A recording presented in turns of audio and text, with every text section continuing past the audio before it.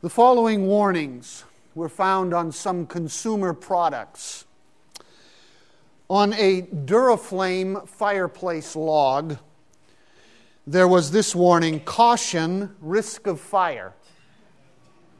Well, isn't that the point? On a Batman Halloween costume, warning, cape does not enable user to fly. No kidding. On a bottle of hair coloring, do not use as an ice cream topping.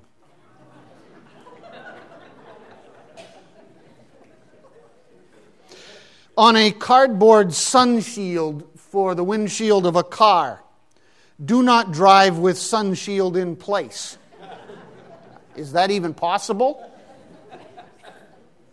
On a portable stroller, caution, remove infant before folding for storage. Why don't we tell people the obvious, right? There are lots and lots of stupid warnings out there. But there are also some very real warnings. And those we need to pay attention to. And one of those very real warnings is in Hebrews chapter 3, where we pick up our study this morning.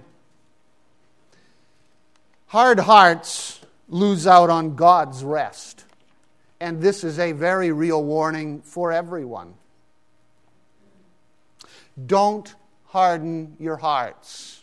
Keep your heart soft toward God. You will miss the rest that God promises to those who trust in Him.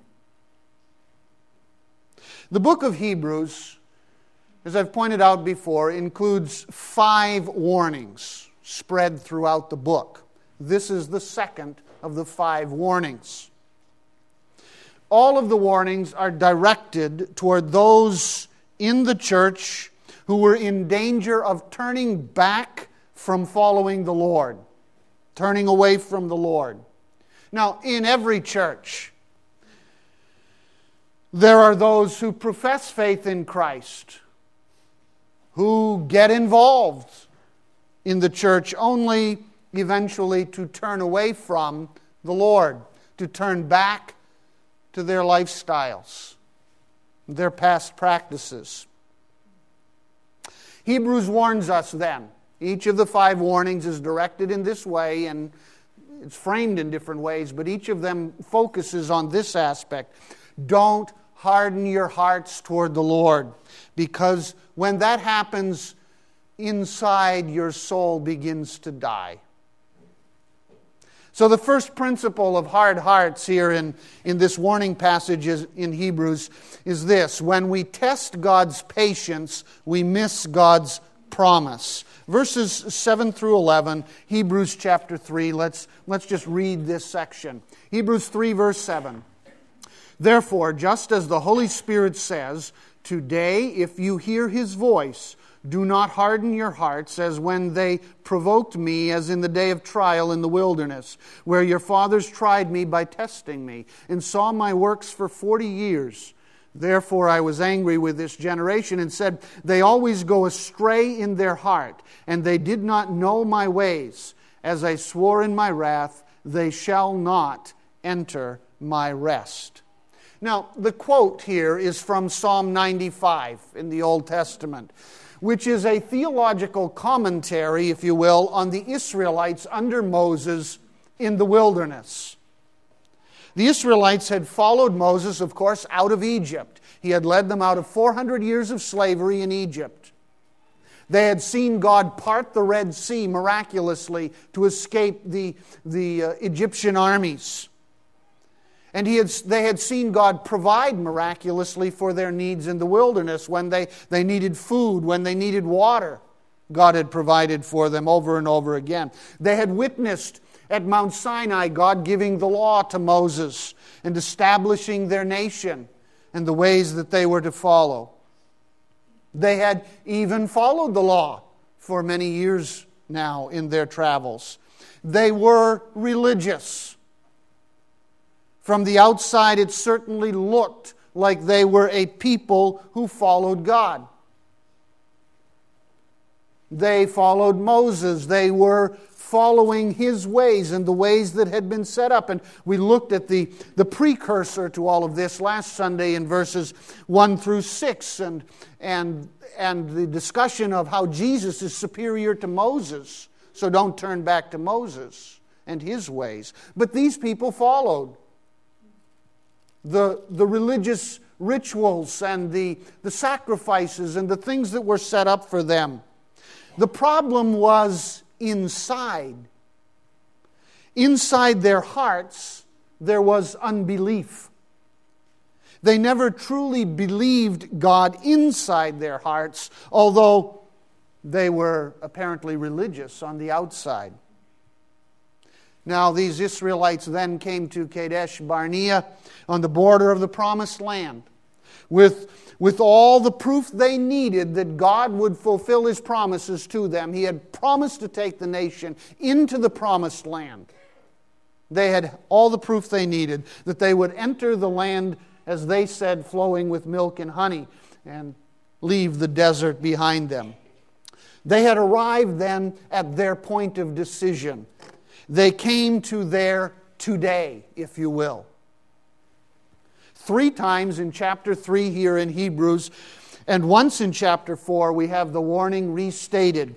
Today, if you hear His voice, do not harden your hearts. How long does today last? Today lasts as long as there is time to make a choice. Today lasts as long as the heart is still open and soft and listening to God. But there comes a time when today has passed. There comes a time when the heart is hardened beyond hope, and today is gone. And that's what happened to the Israelites. The Israelites came to their today. On the outskirts of the Promised Land, God was about to fulfill His promises, and they hardened their hearts against God. They rebelled. In fact, it says here, today if you hear His voice, do not harden your hearts as when they provoked me. Really, it's as when they rebelled or revolted against me. You remember the story, 12 spies were sent into the Promised Land, right? 12 spies came back with their report. 10 said, well, all 12 actually said, it's a wonderful land, flowing with milk and honey. It's just a wonderful place to live. But 10 said, there's giants there. There's too many challenges there. We can't enter the land. We're afraid. And 2 said, God promised, let's go. And the people followed the 10 and not the 2. They said they would be wiped out by the giants that they would face. God won't give us the victory. And so they rebelled. The issue was a matter of faith, was it not? It had to do with belief or unbelief. Will you believe God or will you not believe God? That's the today. That's the moment of decision. Will you trust Him or you won't trust Him for the giants, for the struggles that you're going to face? Will you believe God's promises or will you not believe God's promises? It's a heart matter. It's not a religious matter. It's not a matter of following rules and regulations. It's not a matter of rituals. It's none of those things. It's a heart matter. Will you believe or will you not believe? You see, the people were ready to follow the Mosaic law, but not Moses. They were ready to follow the religious rules, but not the Lord. The issue is in the heart, and it is a choice between belief and unbelief in that day of decision. God's commands are always connected to God's promises. When God says do something, He's also promising to help us do it. Is that not correct? We obey God's commands because we trust God's promises. What they did was turn the test back on God. And that's the commentary of Psalm 95. They tested God, it says in these verses, with their unbelief. They refused to believe that God could lead them into the promised land. Basically, they said to God, prove it. Prove it. But God had already proven himself over and over and over again. He had proven himself. They wanted more proof. Here's the problem. Unbelief never has enough proof. Unbelief never has enough proof. Jesus said this generation, if someone rose from the dead in front of them, they wouldn't believe. Well, he did, and they didn't. Unbelief never has enough proof because it's a heart matter. People today test God all the time. Prove yourself, God. Fix my problem. Make my troubles go away, and I will follow you.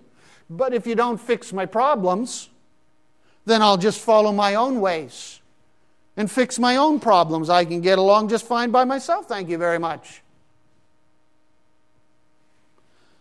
If we are told by God what is right and what is wrong, and we still choose to do what is wrong, like they did, then what he's saying is we test God's patience in that circumstance.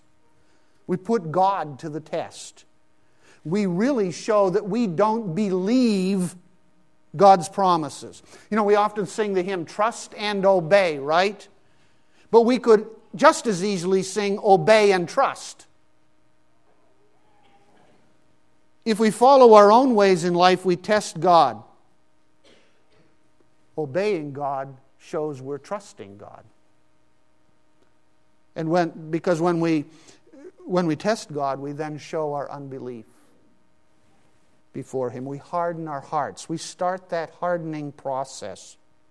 And at some point, we're going to lose out on God's rest when that process begins. You and I will never find peace. We will never find spiritual rest when we harden our hearts against God. And it starts by simply testing God's patience, putting God to the test. When Fran's daughter heard her say, according to this newspaper article, most automobile accidents occur within a 15-mile radius of home, she asked, Mommy, why don't we move?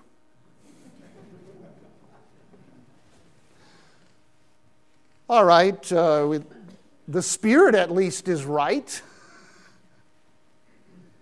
Let's move. Let's do what we have to do to avoid the danger. Well, that's the spirit we ought to have when God warns us as well. We just have today. Nobody has anything other than today. We have this opportunity. Don't harden your hearts because today has an end, and you will lose out on God's rest. Second principle, we need each other to fight the seduction of sin. Verse 12, take care, brethren, look, brethren, pay attention, brothers, lest there should be in any one of you an evil, unbelieving heart in falling away from the living God. But encourage one another day after day, as long as it is still called today, lest any one of you be hardened by the deceitfulness of sin. A little girl got home from Sunday school where she'd been taught the verse, let your light so shine before men that they may see your good works and give glory to the Father who is in heaven. She asked her mom when she repeated the verse, what the verse meant. And her mom said, well, it means that when you are good and kind and thoughtful and obedient and you do the right things, you are letting Christ's light shine in your life before all of those who know you and are watching. She thought about that. But the very next Sunday, in Sunday school, the little girl got into a nasty fight with one of her friends. And she created such an uproar in the Sunday school class that the superintendent had to go get her mom and bring her in and try and straighten out her daughter and get things worked out. Her mother was very concerned when she got there, and she took her daughter and she set her down. She said, "Sweetie, don't you remember about letting your light shine for the Lord before men?" And the girl blurted out, "Mom, I've blowed myself out. I've blowed myself out." Well, many of us have blowed ourselves out. That's the deceitfulness of sin. That's what happens. The word seduction of sin, the word is seduction. It's that seducing aspect to sin that is so deceitful, that grabs us so much. Sin is seductive.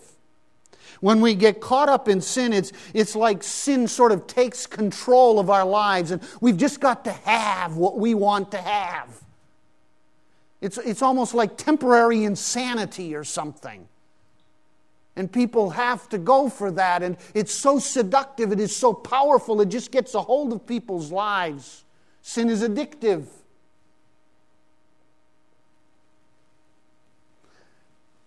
We blow ourselves out, so to speak. Hebrews says, verse 12, "Pay attention, brothers, lest there is in any of you an evil, unbelieving heart that falls away from the living God." Now, he's talking to church people here. Not talking about the world, he's talking to church people here. Look inside yourselves first. The word brothers that is used here, and in these warning passages, I think in the book of Hebrews, we have to understand it this way. The word brothers does not mean that they were genuine Christians.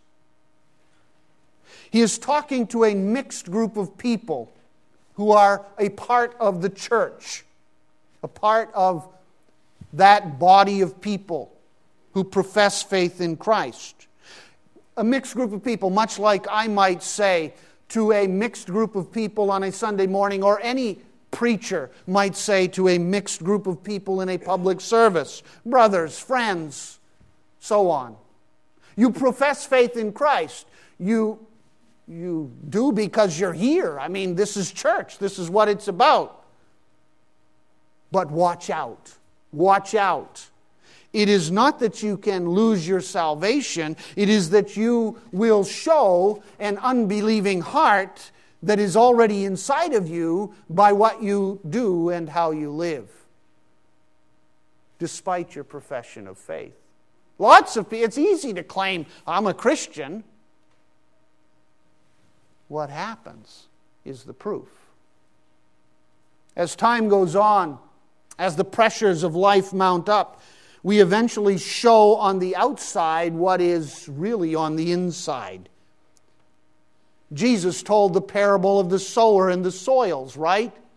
And how quickly the seed brought forth fruit, but how the cares of the world and the rocky soil and all of that just withered and died. In time it showed that there was no real life there. So, if we allow the seductive aspects of sin to slowly harden our hearts, then eventually we will really show that we have an unbelieving heart under the pressures of the circumstances of life. There really is only one unpardonable sin, right? The only unpardonable sin is unbelief. It's not believing. That's the only unpardonable sin. We cannot be saved if we do not believe in Christ. We can fake it. We can even justify our choices. But the choices eventually show what is really at its core unbelief. We can go to church, and lots of people do. We can be religious. But what's inside will eventually show itself. Don't let it be an unbelieving heart. Those who fall away from the living God do so ultimately because of a heart of unbelief. So, we are to encourage one another not to be hardened by the seduction of sin. That's the point here. Encourage one another. Take care of one another. The reality is that no one can make it alone, really. We need each other. Christianity is a community faith, not just an individual faith. We need each other to avoid the hardening of our hearts that comes from sin. As Christians, we ought to be warning each other about the seduction of sin. We ought to be seeing and warning and encouraging one another with what we see. When we see someone who's heading down a wrong path, a dangerous path, then we are responsible to warn them, to talk with them, to encourage them to turn around. We need to call each other on sin issues. Why? Because we love each other. And we are responsible for each other. Sin is so seductive that a person can begin to rationalize a sin until the sin eventually hardens the heart. So he says, encourage one another day after day, as long as it is still called today. As long as there's still that opportunity. One of the problems we face in church life is that we often don't see what is really happening in another person until it's gone so far down that path that the heart is very hard already. And then, when we confront, we find a hard heart. Don't tell me what to do. What right do you have? See, the heart has already become so hard. And people just blow it off. They go find another place. It's just the way it is. Rather than soften the heart toward God and repent.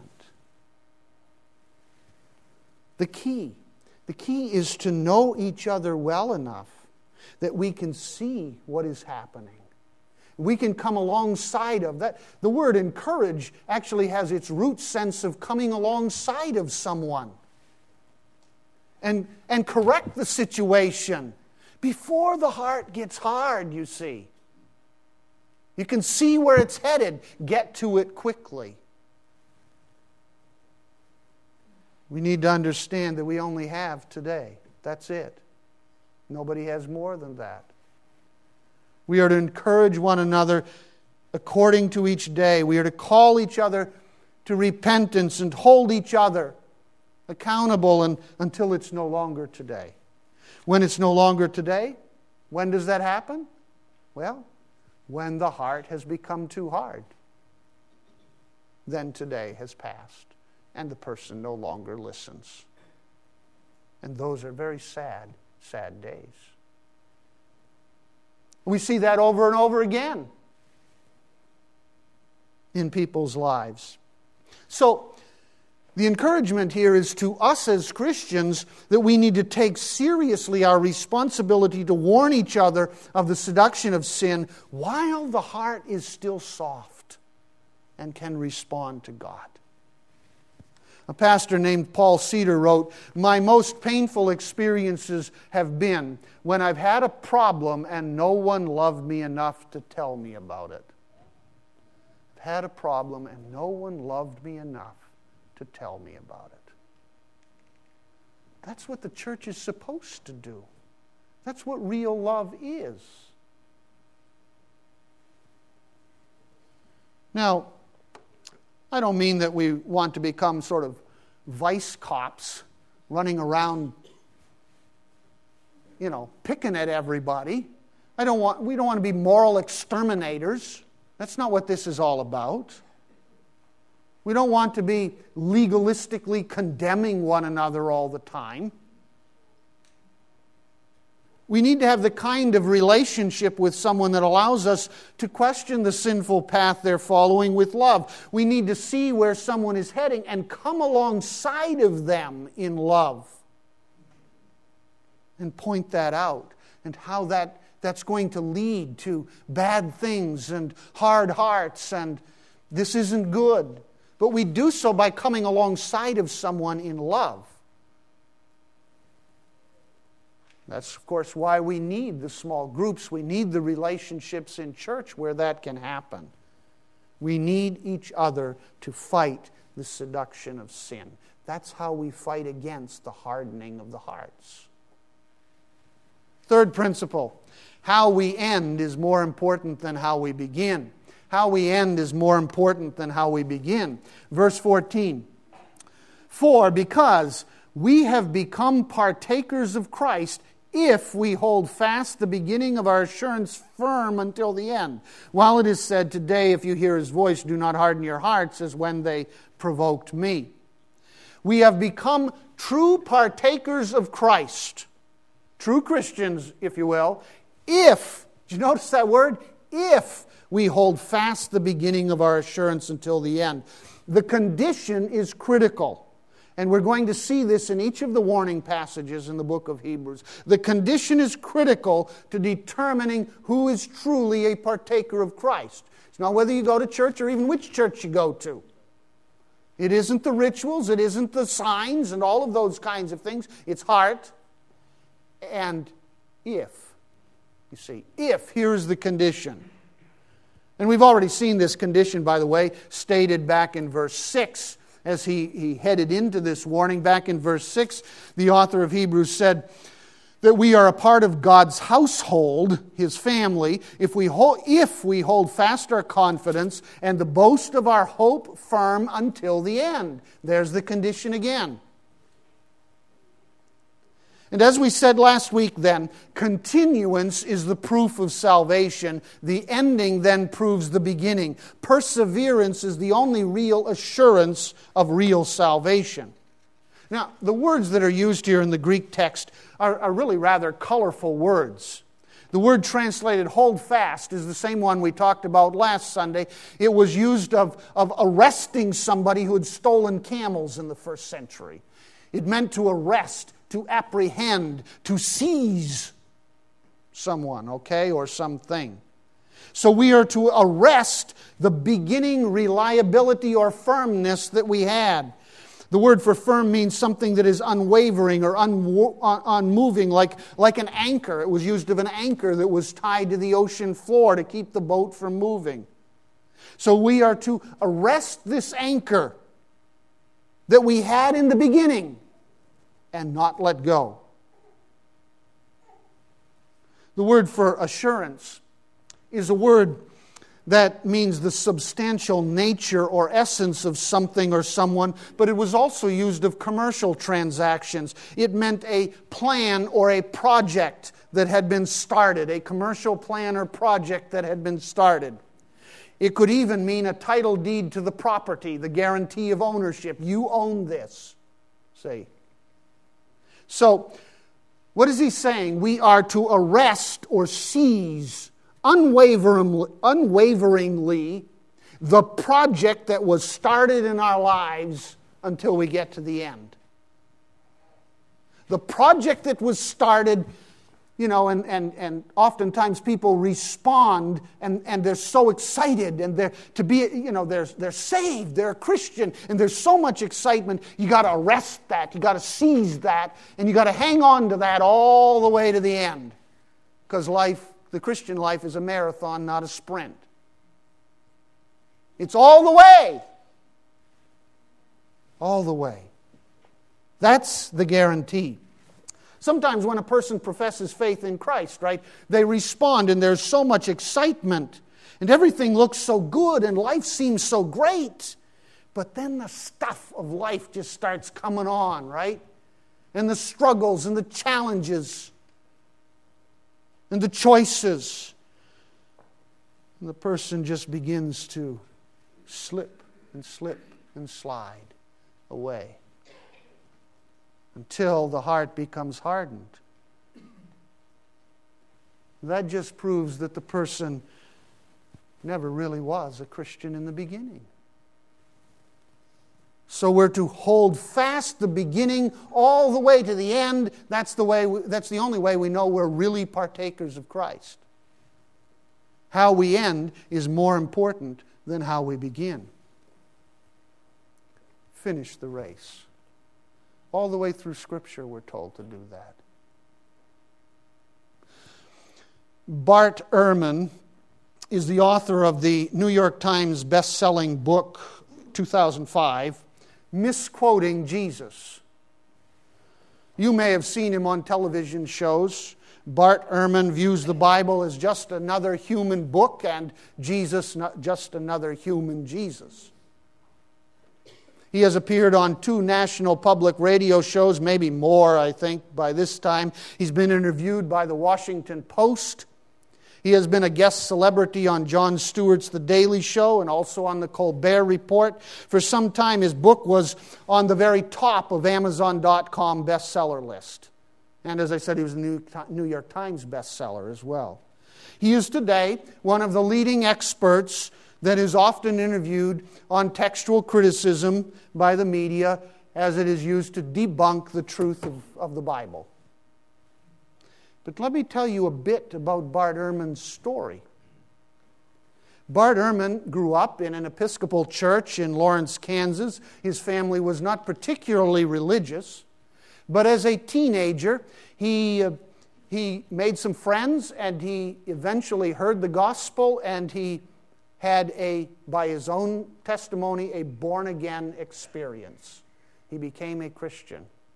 And as a teenager, he had this experience and professed faith in Christ. And as a teenager, he got really involved in Bible study and went to church and really got going. So much so that eventually he was so excited about studying the Bible that he enrolled at Moody Bible Institute when he graduated from high school. And he graduated from Moody Bible Institute and went on to study at Wheaton College, a very fine conservative evangelical school as well. Eventually, he did his doctoral work at Princeton Seminary under the renowned New Testament critic Bruce Metzger. Now, what you need to know about Bruce Metzger is he is a defender of the reliability of Scripture, unlike his protege, Bart Ehrman. What happened? Here's a guy who was born again. Here's a guy who went to the bastions of our Christian faith like Moody Bible Institute and Wheaton College. And now he doesn't believe it. What happened? What happened? Well, you can multiply that story around with lots of other stories that are very similar. In fact, in some of the Christian literature of those who deal with all of this textual criticism and the reorienting of Jesus, the total new understanding of who Jesus is and all of that, say that many of the leaders of all of those movements started out where? In evangelical Christian churches and colleges. What happens? Well, what happens is the end is showing that the beginning wasn't real.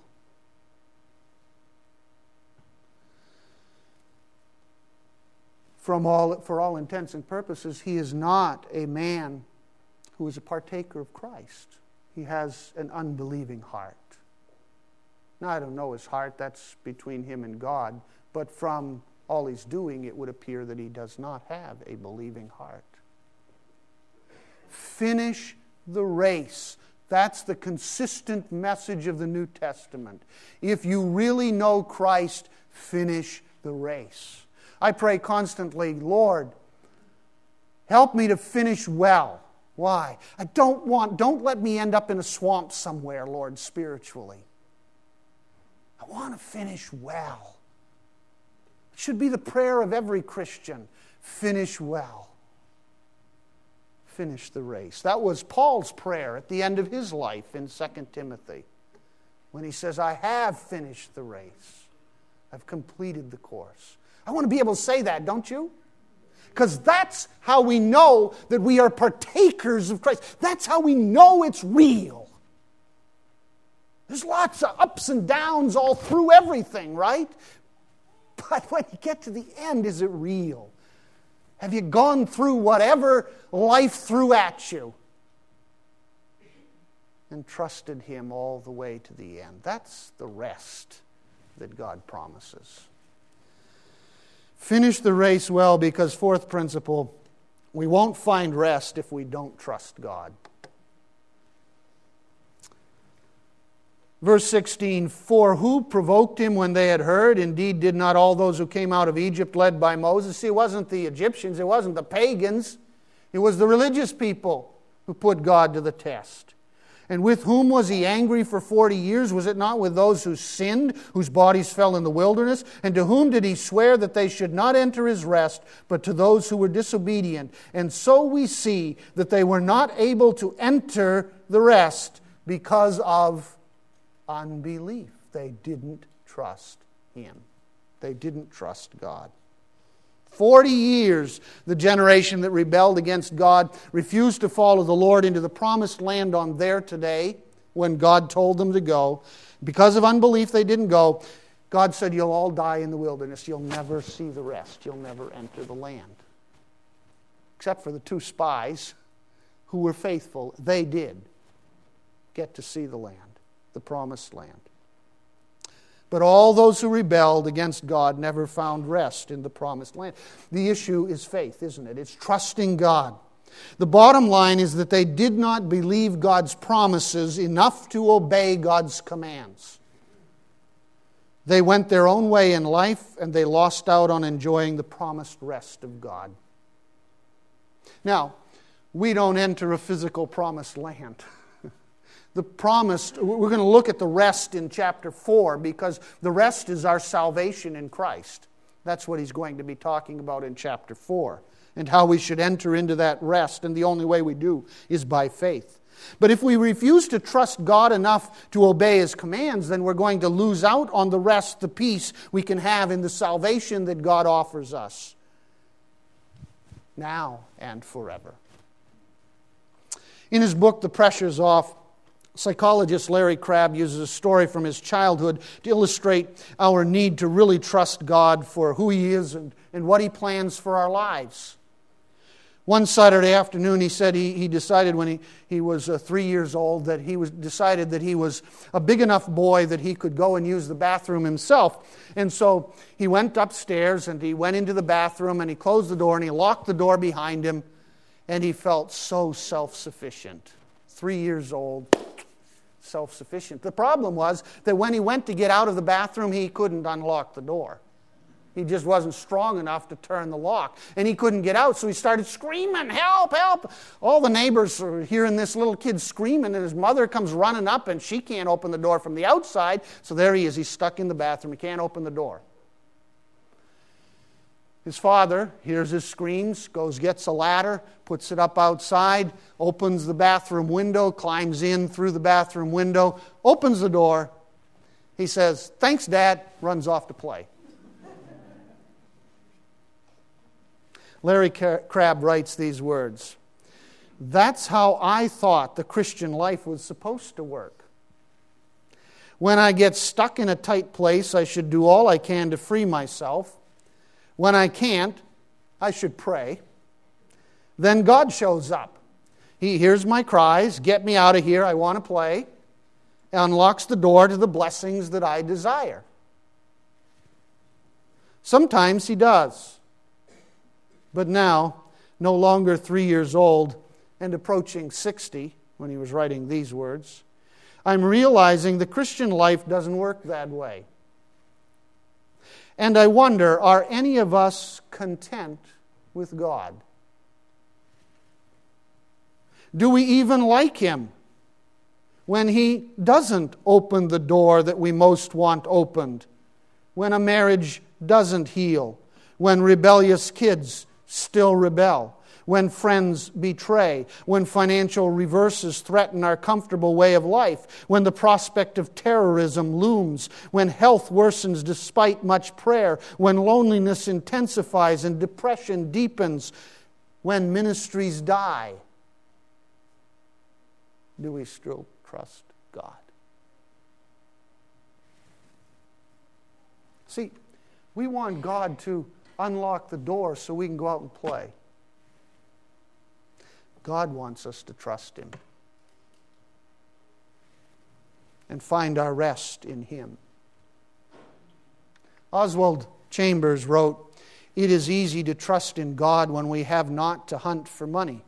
But immediately when the penny that is not there looms large, we allow the mosquito of worry to irritate our whole life from rest in God."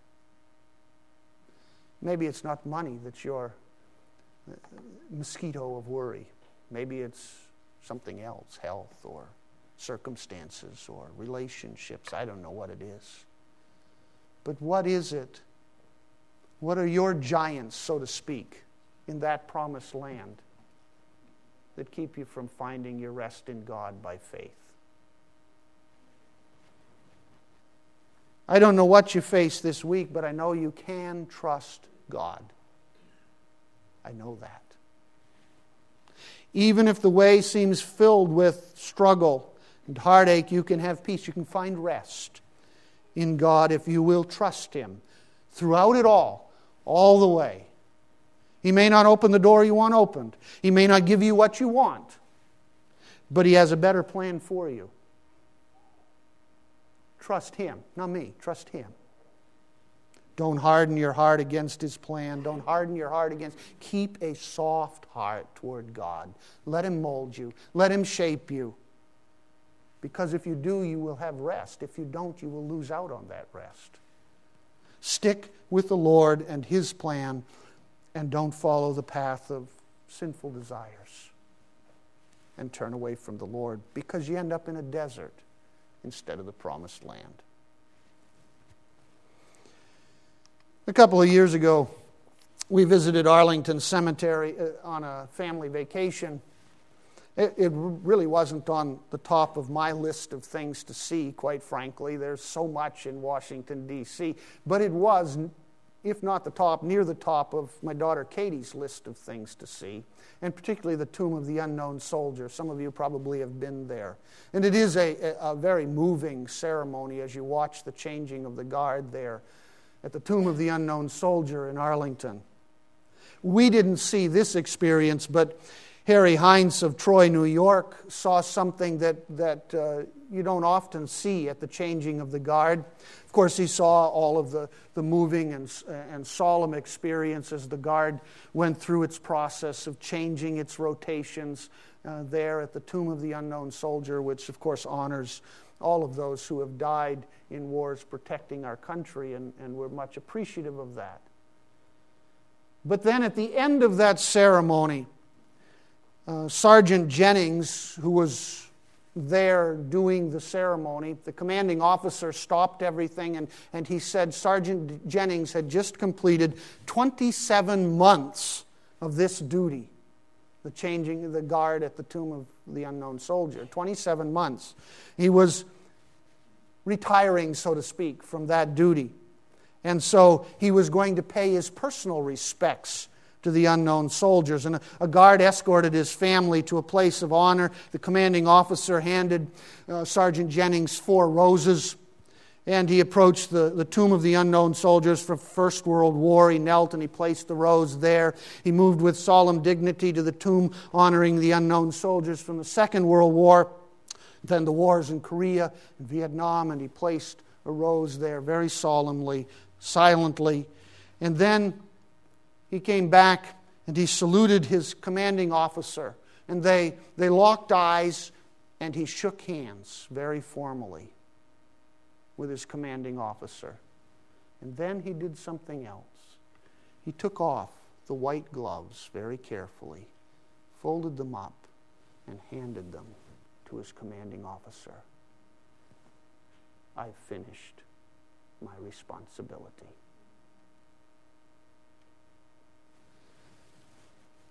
Harry writes, with tears running down my face, I thought of standing before my Lord Jesus someday, taking off my gloves and handing them to Him. I want that, don't you? I want to be able to stand before Jesus. I want to be able to take off those gloves, say, I've done my responsibilities. Here you go, Lord. And I want to hear him say, well done, don't you? Finish the race. And finish it well. Father, please help us. Please help us to finish what has been started in our lives, the project you started.